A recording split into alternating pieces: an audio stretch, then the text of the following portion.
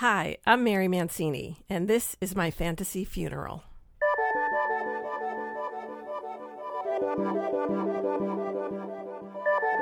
Imagine you are dead, but you get to design your own funeral. What songs will be played? Who will deliver your eulogy? And where will your remains rest forevermore? This is the scenario presented to my guest today. I'm Ryan Briegel, and you're listening to my fantasy funeral.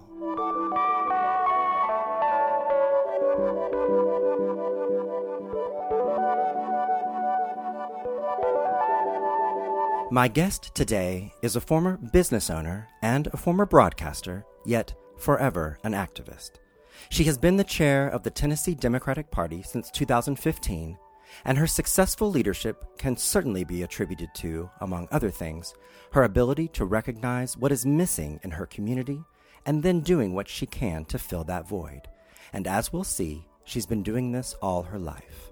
But my guest didn't enter Nashville's cultural sphere through politics. She began with vinyl, all-ages rock shows, and a dog named Lucy.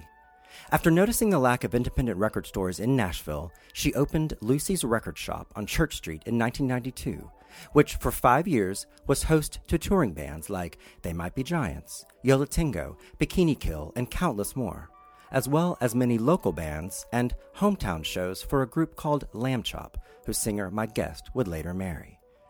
Lucy's closed its doors in 1998, and my guest would soon go head-on into politics, co-hosting the weekly show Liberadio on WRVU, and working as executive director for Tennessee Citizen Action, where she focused on fighting for the rights of voters. The Nashville scene not only bestowed upon her the title of Best Democrat in 2016, but when she ran against Jeff Yarbrough for Tennessee State Senate 2 years prior, the scene awarded both campaigns with the Best Race That Stayed Positive award. Clearly, my guest is someone that politicians could learn many lessons from. She is Mary Mancini. Hello, Mary. Welcome to my fantasy funeral. Thank you. Thanks for having me.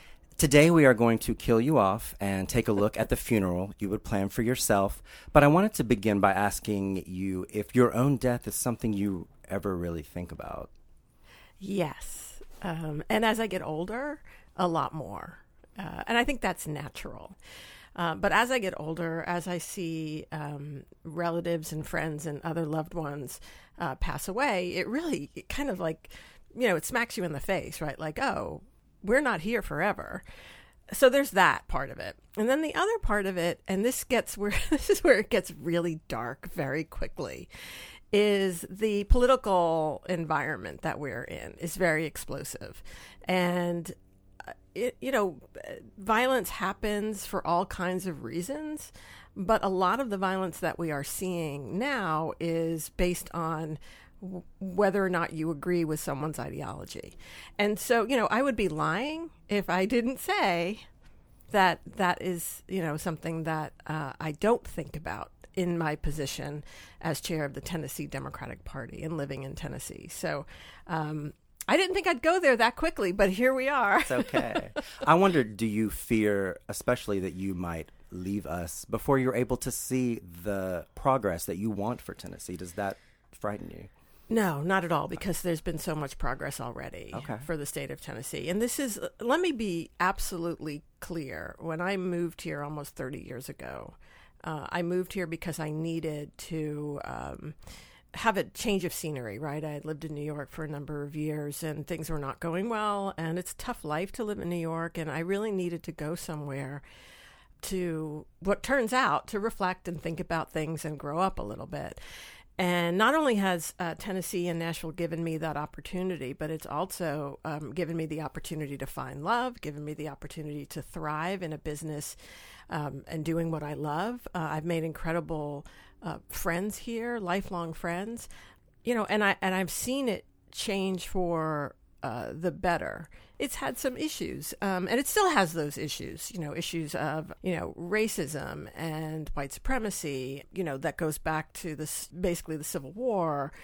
But Tennessee also has a very progressive history when you think of things like we were actually the state that put the 19th Amendment the state that basically ratified the 19th Amendment. There was one more state needed for a constitutional amendment, and Tennessee was it, right? And so, I mean, that's a pretty progressive thing, when you fast forward to the civil rights movement. Nashville was on the forefront of the lunch counter sit-ins. There were bombings here in Nashville of prominent African Americans where they lived. It was Mayor Briley, the first Mayor Briley, who was confronted after that bombing by Diane Nash, who basically said, like, do you think that it's okay that the black and white people can't sit at a lunch counter? Like, is that morally right? And he said, no, it's not. And that, I mean, to have a leader of a city in Tennessee in the Deep South say that meant something. So it's a complicated place, and I have a complicated relationship with it. We'll definitely get into more of that. Okay. Today we will hear the 5 songs that you have chosen to be played during your funeral. You've cleverly snuck in 2 songs as your first choice, but I find this song combination kind of fascinating. Tell me why you chose this. It's very rare these days when something moves me to tears. And my sister, who I love dearly, first discovered the musical Hamilton. And for over a year, she kept saying to me, Mary, listen to the soundtrack. You've got to listen to the soundtrack. You'll love it. And I just kept pushing it aside. And then one day I decided I had a road trip to do, and I decided to pop it on in my car when I was driving. And by the 3rd song, I was bawling. I was just crying outright. There was just something about it, something about the music and the history of it and the way it was put together. And, if you love this country like I do, you can't help but love this musical because it just encompasses so much. So, as I was thinking about this, because this is a very interesting exercise that you have presented to people to think about. You don't really think about this until Ryan comes knocking on your door and says, hey, why don't you think about this? And I thought about songs from Hamilton because, it does combine sort of my love for this country, and there's a definite spiritual aspect to it. But nothing seemed quite right. And then I remembered this song, which is a combination of a song from Dear Evan Hansen and from Hamilton that Ben Platt and Lin-Manuel Miranda did after the horrific shooting at Marjorie Stoneman Douglas High School in Florida. And it was a way for them to reach out to these kids who were so affected by this and who were trying so hard to be heard above the din of the NRA, right? They were saying, we've lived through this, right? Our voices need to be heard, right? And it was their way of coming together and reaching out to these kids, and they actually dedicated it to them. And they donated some of the proceeds to their group, right? It's a song that really moved me when I heard it. Again, that sort of moved me to tears the first time I heard it, but it's also very hopeful. So that's why I chose it. And raise a glass to freedom, something they can never take away. No matter what they tell you, someone will come running to take you home. Raise a glass to all of us. Tomorrow there'll be more of us, telling the story of tonight. Out of the shadows, the morning is breaking, and all is new. It's only a matter of time.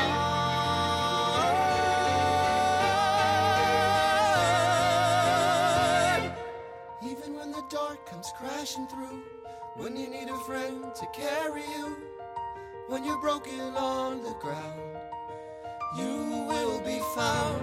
So let the sun come streaming in, 'cause you'll reach up and you'll rise again.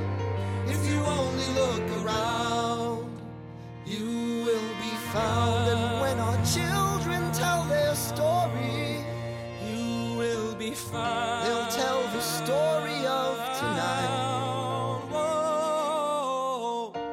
No matter what they tell you, tomorrow there'll be more of us, telling the story of tonight. The story of tonight.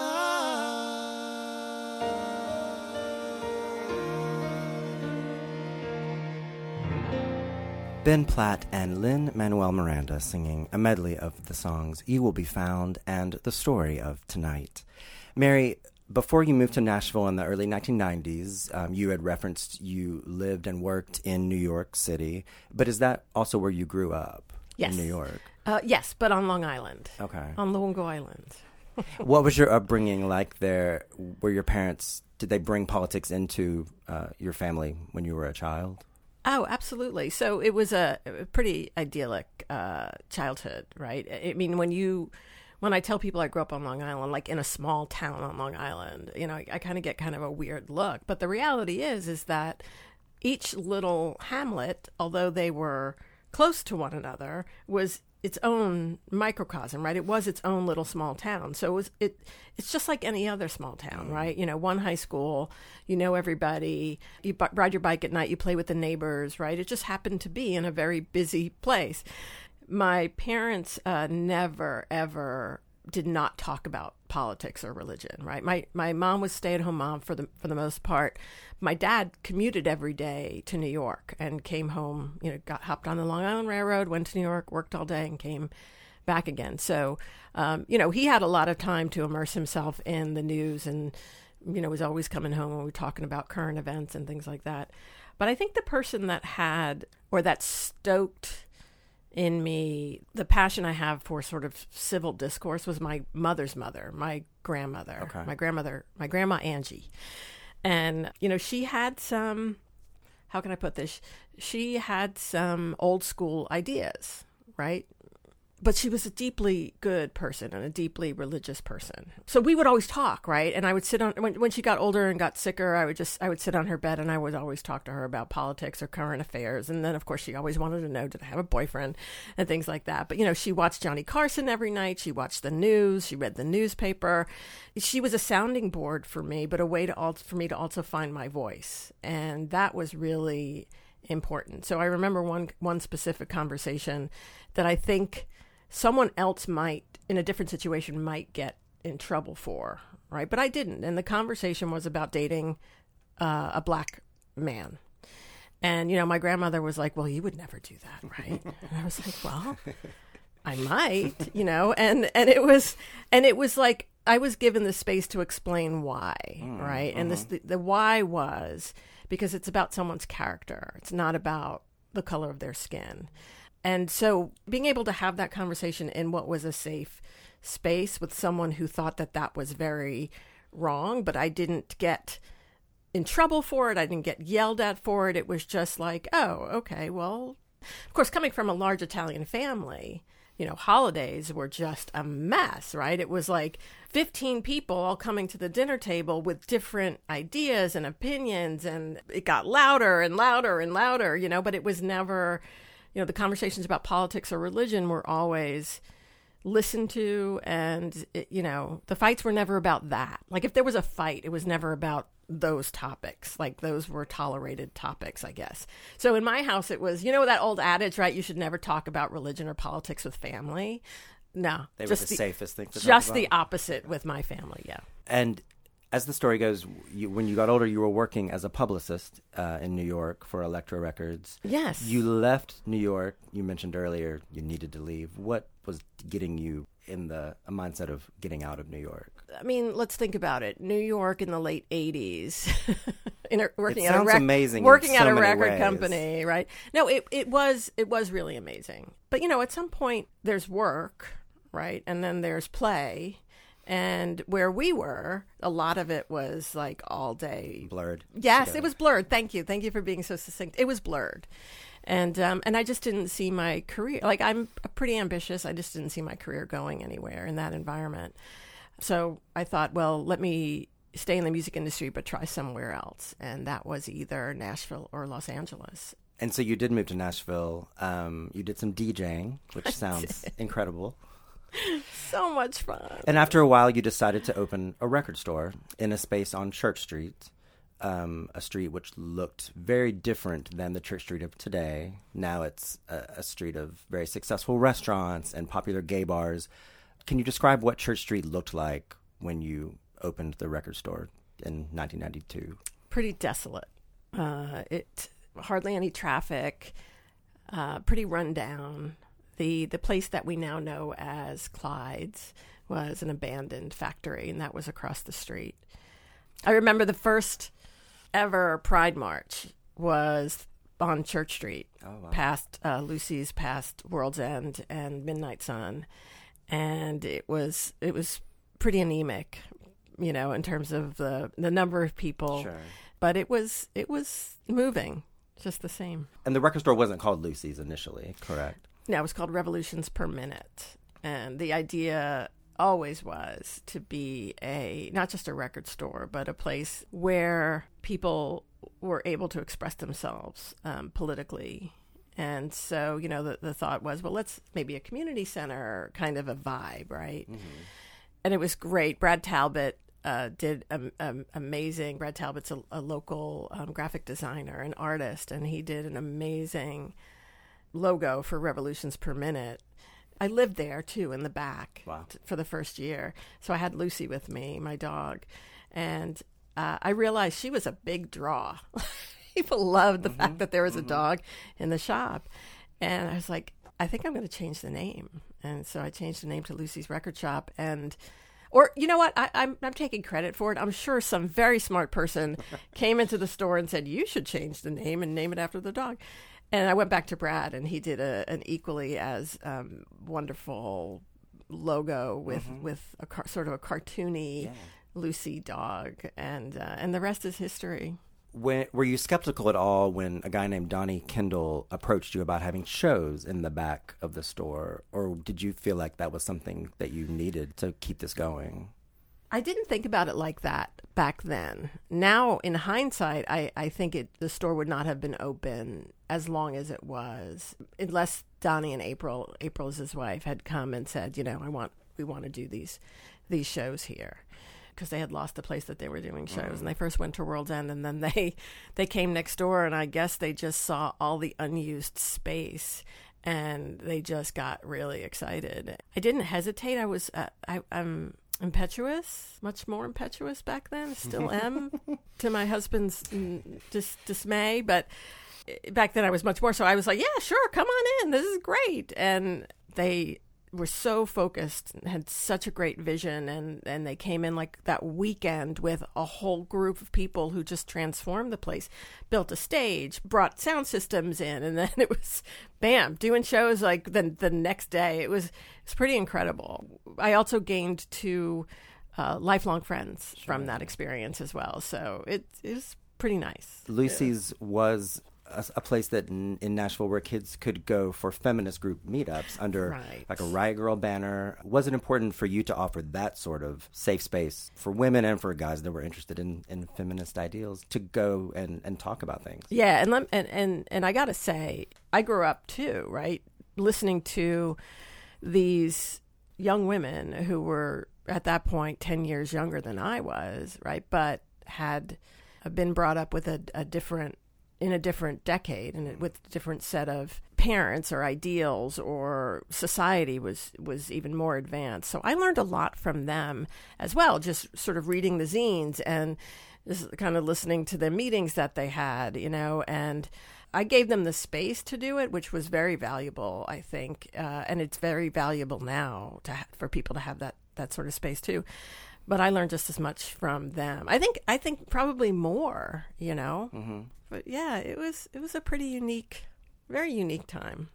Moving from all ages rock shows to something a bit more serene, tell me about the second song that you've chosen. I love Aaron Copland, and he's considered to be sort of, the dean of American composers. And so sort of going along with this theme of loving America in a very spiritual, very deep way. I know this song captures that for me. There's a lot of parts to Appalachian Spring, but this one particular one is just, again, it's something that resonates deep inside me when I listen to it.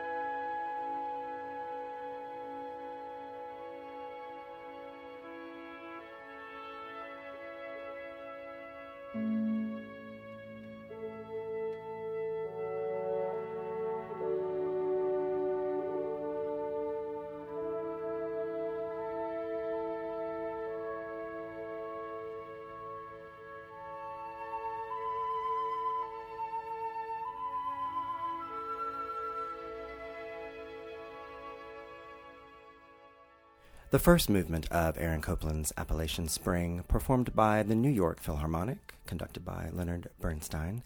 Mary, from 2004 to 2010, you co-hosted a political radio talk show with Freddie O'Connell on Vanderbilt's station WRVU, a show called Liberadio.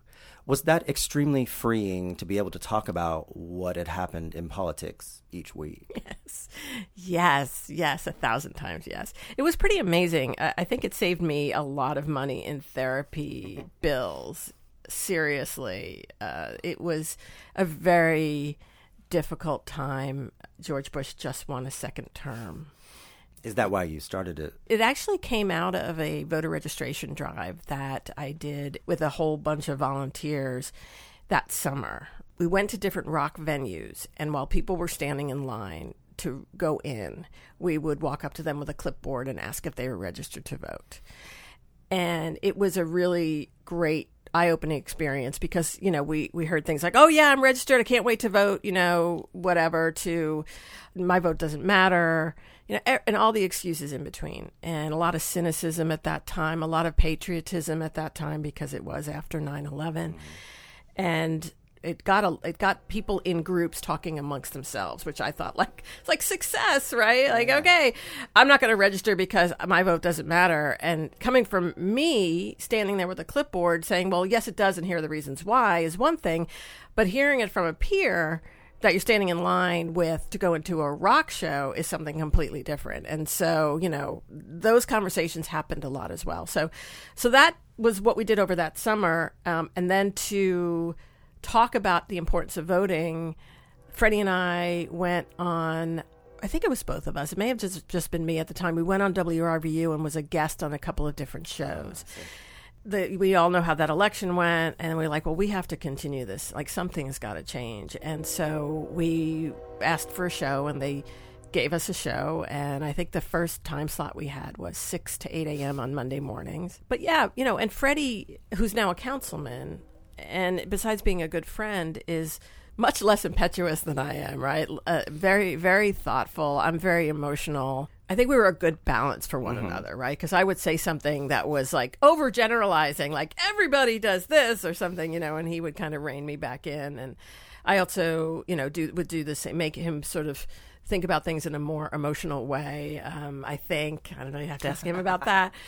We became much more involved in the politics of Nashville and Tennessee as a whole by doing this show. And I'm not sure I would be where I am today. And I don't. You have to ask again, Freddie, about whether or not he would be a councilman. This is incredibly valuable. And again, this goes back to, you know, Nashville and Tennessee being this place where you could walk into a college radio station and ask for a show and they give you one. And then you could talk about politics, right? And so, like, that stuff doesn't happen in a lot of other cities. It's, you know, but in Nashville and Tennessee, the opportunity to do what you want to do is incredible. It's a great place to find yourself. You ran for Tennessee State Senate in 2014, the Democratic primary against Jeff Yarborough. Most people will never know what it's like to wonder if they won an election or not. Do you remember how you felt on that primary election night waiting for the results to come in? You know, it's funny. I already knew I wasn't going to win. I had a very good campaign manager. And a couple of days before, you know, he said, you know, Mary, this is not enough time. You're not gonna win. So that night, it was all about, I had so many amazing people that stepped up to work on the campaign, and interns that became like family. And my job that night was to do two things. One, it was to make everybody else feel better, right? And the other thing was to make sure everybody then threw their support behind Jeff Yarborough. Throw their support behind him as the next senator, right? Not hold any grudges, not think anything other than, okay, Jeff is going to be the best senator that we've ever had ever. And he is amazing, right? Like, I think everything worked out for the best. Like, sure. Everybody is where they should be. I think it's time to hear something inspiring. Tell me about your third song choice, Mary. Again, this was a difficult exercise. I never thought about this before. But in my mind, a funeral should be still very spiritual, whether or not you are incredibly religious or not. And the other thing is, I think it should be about the people that are going on and trying to inspire them. I guess that's all it is about. Yes. It's just, love of country, love of freedom, to be able to present that message at a gathering of people who are important to you and who are friends in the work that we're trying to do to make the state and the country better. There is no better song to do that with than this next song. No better one ever. Ever. Come on and take a walk with me through this green and growing land. Walk through the meadows and the mountains and the sand. Walk through the valleys and the rivers and the plains. Walk through the sun and walk through the rain. Here's a land full of power and glory, beauty that words cannot recall. All her power shall rest on the strength of her freedom. Glory shall rest on us all. From Colorado, Kansas, and the Carolinas too, Virginia and Alaska, from the old to the new, Texas and Ohio and the California shore. Tell me who could ask for more? Here is a land full of power and glory, beauty that words cannot recall. All her power shall rest on the strength of her freedom. Glory shall rest on us all. Yet she's only as rich. Phil Ochs and Power and the Glory from his album All the News That's Fit to Sing. Mary, you are currently the chair of the Tennessee Democratic Party. It's a position that has a 2-year term, and you've been elected chair 3 times in a row. Who exactly votes for that position? The State Executive Committee. So it's like a board of directors, and they are elected to their position every 4 years. There are 2 from each state Senate district, a man and a woman, has to be that way. Okay. And they are elected. There's 33 state Senate districts, 66 people, and then we've got 6 at-large members. So the Tennessee Federation of Democratic Women have a seat, the State House Caucus, the State Senate Democratic Caucus, the Young Democrats, the Tennessee Democratic Chairs Association. Anyway, so they all vote every 2 years. They have the vote. When that comes around, do you campaign each time just like any candidate would? Yeah. In a similar fashion? Yeah, similar fashion. There's a lot of phone calling. There's a lot of I'm very open with everything pretty much at the Tennessee Democratic Party with the board of directors, right? I feel as if there's really nothing to hide, and if I'm doing my job correctly or well enough, then I will get reelected. On the face of it, Tennessee Democrats had a tough November last year, right? We lost the U.S. Senate race. We lost the governor's mansion. And those were very high-profile races. And it was tough to lose those.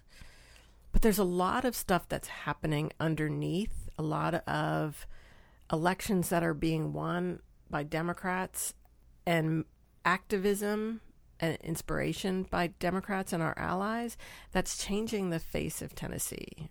Tennessee, before last November, was pretty much last in voter turnout. The New York Times, after the August primary, wrote an article about the improvement in voter turnout, and Tennessee was the state that improved the most, right? So that's a positive thing. Yes. In 2016, we won a state House seat. We had been losing state House and state Senate seats for a very, very long time. But because of sort of the direction that the state is going in under control of Republicans, simple things, I think we talked about this, but simple things like not expanding Medicaid and turning away billions in healthcare dollars that could come to this state, our tax dollars that we sent to Washington that could have come back to us to expand Medicaid and insure more people, could have kept 13 rural hospitals from closing. The Republicans said, no, we're not going to do this because it was a Democratic president's plan because it was part of the Affordable Care Act. They made a very, very partisan decision, ideological decision, had nothing to do with what's best for the people of Tennessee. And they said, we're not going to take this money. It's going to go to other states. And we're just going to let people languish not without insurance. We're going to let hospitals close.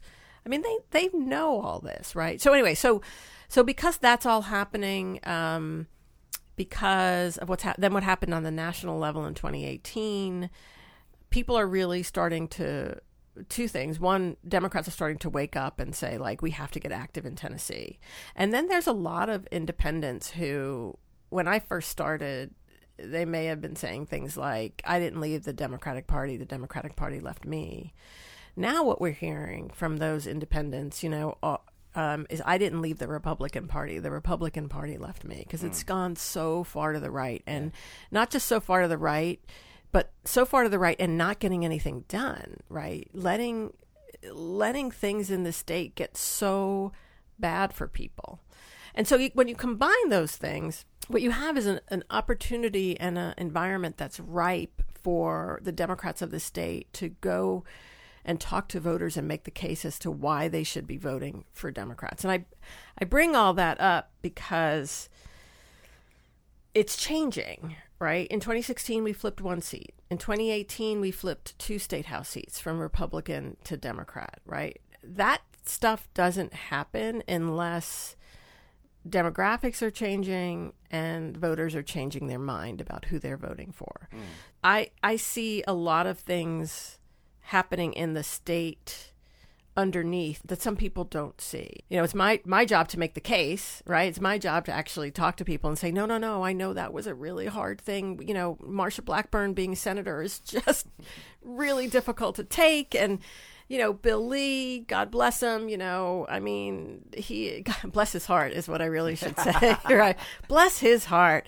But we have opportunity. And again, the opportunity is for us not to just assume people will vote for Democrats, but for us to go make the case as to why they should. Tell me about the 4th song that you've chosen.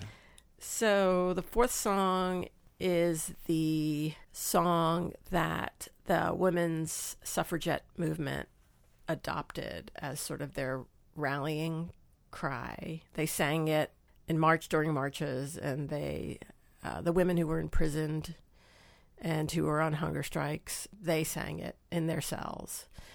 It has a very, to me, sort of an anthemic spiritual aspect to it, but it also really, illustrates the toughness of people who believe in what's right and what's good. And so Beyonce is going to be there, and she will. And maybe Jay-Z, she and Jay-Z will work on the arrangement together.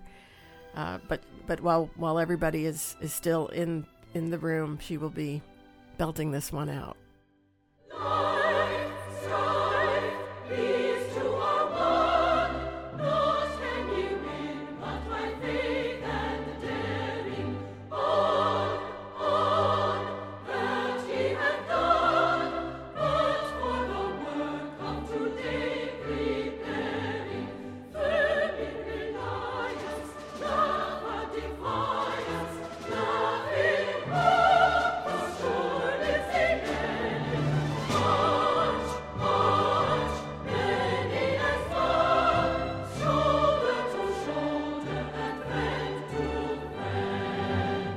That is The March of the Women, and in Mary Mancini's fantasy, Beyonce would be singing this. Mary, if you had to say the one thing that concerns you the most about where the country is headed, what would that be? It's the danger of fear and racism and nationalism and white supremacy. When Donald Trump says, "Make America Great Again," what he means is, white men, I'm going to help you keep your power. Marginalized communities, marginalized people, probably before, but since Barack Obama got elected, have started stepping up and taking political power right? They're showing up in spaces that ordinarily they wouldn't show up in. So running for office is a big one. And they're winning. They're also stepping up and saying, like you need to be intentional about inclusion. You know, I got this when I first got elected, right? Like, when are you going to start being intentional about diversifying your staff? You know, and I learned very quickly, you know, what intentionality is. And I was like, oh, you know what? Yeah, like, you have to be intentional about it. You can't just assume it's going to happen. You have to make this kind of stuff happen. So people stepping up, taking power, saying you have to be intentional about these things. To me, it's beautiful. To me, it's, you know, I don't get scared when I see a woman in a headscarf in Congress. But that really bothers some people.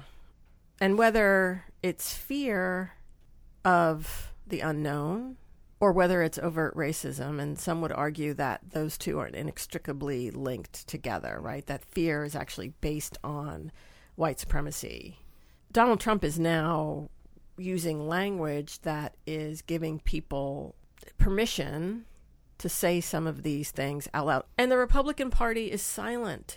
You know, you cannot have leaders who won't lead based on the best values that this country has laid out.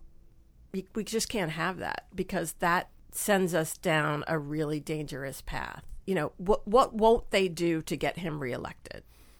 It's frightening. Right? What won't they let him say to get reelected so that they could keep their power? I never thought I would witness this. Never thought I would witness this kind of complicit silence from a political party. And I think that is what I'm scared of the most. That is what can be the downfall of this country. Before we hear your final song choice, I believe you have chosen to resurrect a historical icon to deliver your eulogy. Tell me about this man. So Thomas Paine was a political pamphleteer, philosopher, an activist. And the pamphlets that he wrote, Common Sense, basically, he just very succinctly spoke to the reasons why we needed to kick England to the curb, right, and become our own country. But there's another piece of him. He wrote this pamphlet called The Age of Reason, and it basically is his polemic on why everyone should be a deist and why organized religion is really corrupting. You know, I grew up Catholic. I was questioning things like, wait a minute, you're telling me I have to go into a dark confession booth and tell a man my sins, and then he's going to forgive me? Like, first of all, I'm just not comfortable with that. Sure. Right? Yes. I'm just not comfortable with that. It just didn't make any sense to me. So I came down to Nashville and I read Age of Reason for the first time, and I was like, I can be spiritual without having to follow these what I thought were artificial rules about religion. I still, probably because of the way I was raised, think that these kinds of events, these funerals, should have some spirituality infused in them. Mm-hmm. So what better person to deliver the eulogy than the person who you know, just is responsible for, I think, so much love of nationalism in a really good way, and love of country, and just love of humanity. And I think this is just the perfect synopsis of the kind of things that he wrote and what he felt in his heart. And this is a paraphrase, but the world is my country, all mankind are my brethren, and to do good is my religion. I mean, it doesn't get any more simple than that. Would you like him to read his own words, or would you like him to read something else, perhaps? So, you know, again, going to be up to him, but there was a poem that was delivered by Elizabeth Alexander for Barack Obama's inauguration. And look, hey, you know what might be a great idea? Maybe they can appear together, right? Basically, it's all about love, love beyond marital, filial, national, love that casts a widening pool of light, love with no need to preempt grievance. In today's sharp sparkle, this winter air, anything can be made, any sentence begun, on the brink, on the brim, on the cusp, praise song for walking forward in that light. They were both about, almost, 300 years apart, sure, both basically saying the same thing. And I just thought it would be really cool for them to meet. I think so. Let's hear your fifth song choice, Mary. What is it? Yes, this I hope everybody be walking out to. Okay. It's the Staple Singers' Freedom Highway. And you got to leave everybody on a high note, right? I mean, I think that's typical of any event. You don't want people sort of walking out all sullen. So this is, again, has a very spiritual element. It also mentions some things that are not quite right with this country and that there's room for improvement. And it's about freedom and it's about love and it's very upbeat. There's this one thing I can't understand, my friend. Why some folks think freedom is not designed for all men. There are so many people living their life perplexed, wondering in their mind what's going to happen next. But freedom, the highway. But each and every day. But freedom, the highway. But each and every day. Made up my mind. And I won't turn around. Made up my mind.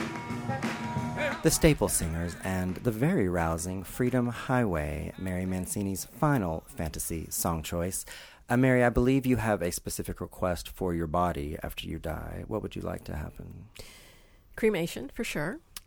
Kept in an urn in Washington, D.C. And, I'm not quite sure. I haven't worked out the part of who will be responsible for doing this, but I would really like to be carried out to every march in Washington and march along with the folks, because we seem to be always marching in Washington and we make a lot of progress, but we also, it's like you can't believe we're still fighting these battles, right? So whether it's women's reproductive health and justice or, march against gun violence and just for people to be able to feel safe when they go to church or to school or, there's always going to be something that we need to make sure our elected leaders, who, by the way, represent us, I think they forget that sometimes, they need to be sort of shaken awake and say, listen to us, right? So I want to be right. I still want to be there. I want somebody to carry me out in an urn and just walk with me, or I don't know, pull me in a little radio flyer or something. Many options. There's so many options. That I'm going to leave that up to whoever. The details I'm not concerned with, but wonderful. Mary, this has been such a delight. Thank you for taking us through your fantasy funeral. Thank you so much. It was weirdly my pleasure to be here. Thank you.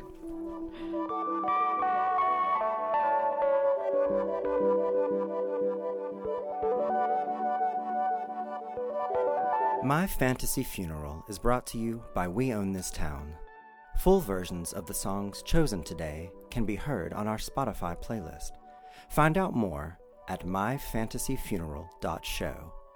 I'm Ryan Briegel. Thank you for listening.